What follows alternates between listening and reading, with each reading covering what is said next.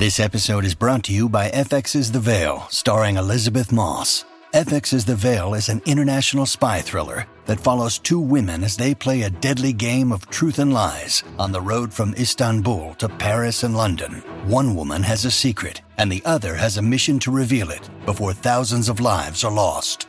FX's The Veil, now streaming, only on Hulu.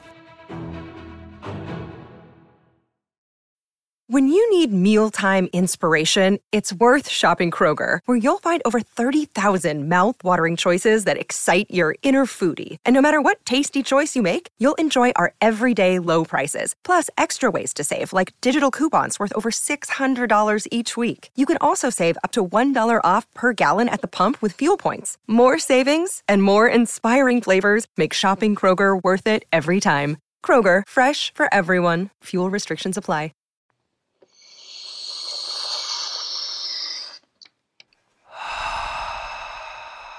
Hi. Theory.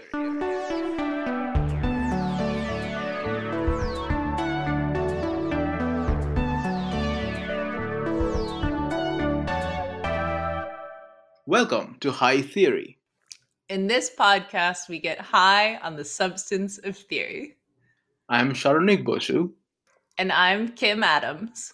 We are two tired academics trying to save critique from itself. Today, I am speaking with Sonia Postmentier about hurricanes. Sonia, can I ask you to introduce yourself? Sure. My name is Sonia Postmentier, and I teach African American literature and culture in the English department at NYU. So, Sonia, tell us, what the heck is a hurricane? Well, a hurricane is obviously a meteorological term for storm system in the Atlantic. And in literature and culture, hurricanes can be associated with apocalypse. They can be associated with a kind of equalizing force in terms of how they affect human relationships. They can also sometimes have the opposite effect. I'm thinking about in like Zora Neale Hurston's Their Eyes Were Watching God, when the hurricane comes, all of a sudden there's this distinction in the language between the people and the folks, between the classes and races that sort of comes to the fore. And I think we can think of a lot of examples of how hurricanes have worked that way in real life too, to actually exacerbate the separations and inequities. So that's some of the ways that I think about hurricanes as sort of cultural forces. Cool. So then this seems like a kind of silly question to ask, but how do I use a hurricane? How do you use it, or how do I use it? How does one use it? Okay. Well, how does one use it? Let me back up and say a little more then about the first question, and then I'll say a little more. Then I'll say something about that. Okay. I mean, I think Awesome. that one other key thing for me about hurricanes, specifically in Black expressive culture, in terms of how hurricanes emerge and the work they do, is that because of the way a hurricane travels, forming off the western coast of Africa and then moving across the Atlantic and around the Atlantic and up from south to north, it has this enormous resonance in terms of the transatlantic slave trade and the Middle Passage, and evokes that rupture and disruption of abducting an entire people and the forced migration across the ocean, and then other migrations from south to north in the US. So to me, one thing that makes the hurricane especially resonant in Black diasporic literature, and I use it, I'm just sort of start to answer that question, as a way of describing diaspora itself. Cool. You know, one of the things that does is draw our attention to the particular role that ecology and ecological experience has in Black diasporic experience. The other thing that I would say about like, how do we use a hurricane? How does one use a hurricane is in the writers and to some extent musicians and artists that I study, you know, a hurricane importantly also is a form, is a structure, is a shape, is a rhythm, is a language. And very famously, Kamau Brathwaite says, the hurricane does not roar in pentameter. And he says that as a way of describing why Caribbean writers need a different meter and a different language for poetry, what he calls nation language, that departs from standard English practices and forms. We could say that Brathwaite, and other Caribbean writers with whom he was thinking and writing use a hurricane as a way of describing language or poetic form. It seems like it's functioning in a way that is not quite as a metaphor here. Right. That it's somehow more powerful than a metaphor. And like what you were talking about in your work about how the like actual meteorological patterns that hurricanes follow, the way they form off the coast of Africa and then travel across the Atlantic, mirrors the patterns of the slave trade. Yeah, it's not just Yeah. a metaphor. Yeah. There's a reason for it, right? I mean, Right. it's material because it has to do with the way that the boats could sail. Right. Right? Exactly. The same wind that drives a hurricane, right, also drives a boat. And so you're absolutely right. It's not just a metaphor. And I think that that's actually really important to thinking about the way that environmental experience shapes human experience. Do you think that the nation language, the idea of the hurricane does not roar in pentameter, is somehow escaping the bounds of metaphor too in that way? Okay, so this is not a direct answer to your question. Okay. But what I've always felt about that assertion on Brathwaite's part, Yeah. I've always been a little skeptical of it. I mean, Okay. I was like, well, wait a minute. Like, sure, it could, right? It can. I mean, we're not going to literally say that poems have a way of directly recording environmental experience. I mean, that's not Right. right. There's of course like it's a mediating experience, right? Right. Writing and reading a poem.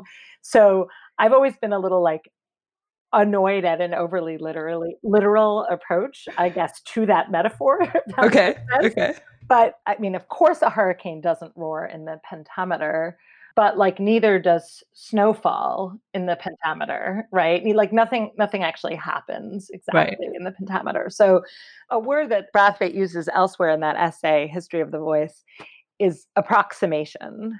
Okay. So I like that way of thinking about the way artistic or formal or aesthetic representations of environmental experience works because it's always going to be like at an angle to what we actually can feel with our senses in any given experience. Poetry is always going to be only an approximation of that. I mean, that's kind of how I think about the metrical thing that he's trying to get out there. I mean, in some ways, he's saying there is a particular regional experience, regional environmental experience that Mhm. can't be gotten by this English climate, right? Right. But he's also, I think, always recognizing that poetry can never perfectly capture that experience in any case. And I would just say too that like there's a way to think about this just in terms of generatively, like to think about how this idea of trying to approximate the rhythm of a hurricane, trying to get it, actually like produces new art forms and circulates art in new ways. An amazing example of that I write about in my book is the way that like a whole kind of genre of dance hall is precipitated by Hurricane Gilbert in 1988. So I like to think about it not only like interpretively, like does this poem match the rhythm of the hurricane, Yeah. but also sort of generatively that the desire for that form produces a body of work. Yeah. Perhaps this is a good point for me to ask my third question, which is how will the hurricane save the world? Oh no. It kind of seems like the hurricane might destroy the world, but I feel like Right. this idea of like a generative body of work from trying to capture the movement of the hurricane offers some, possibilities. I like that answer. I really do. I Yeah. mean, that would probably be my immediate answer is just that, well, the hurricane it won't save the world, but it will like prompt us to make beautiful things while we're drowning or whatever. I mean, maybe in a slightly, well, I won't say a more optimistic note, the environmental critic Rob Nixon published this book in 2011, Slow Violence. Mhm. He talks about the way that environmental and racial violence and the intersection between them, Mhm. that we have to kind of read slowly to understand the way that environmental violence works and unfolds. Even talks about the need or the desire for slower cultural forms because a more crisis or spectacularly oriented art misses the point of certain kinds of underlying destruction. And I find that argument very compelling. At the same time, flooding happens very slowly, soil erosion happens very slowly, sea levels apparently rise very slowly, although lately more quickly. But we feel it fast when like a whole city is destroyed. Yeah. Of course, I'm not saying that's desirable, but I do think that the extremity has its uses. You know, a hurricane is like Donald Trump or something. You know, like I'm not going to Yeah. say that Donald Trump has saved the world, but I am going to say that like people who maybe had been sleeping on injustice Right. can't sleep on it anymore. And I do think that the intensity and duration of the Atlantic hurricane season has had the effect of waking people up to the devastating effects of climate change and the disproportionate effects of climate change on already disadvantaged populations globally. Sorry, that's a very somber answer. No, but it's a really good answer. But I like the other answer better, that we can generate something beautiful. Yeah.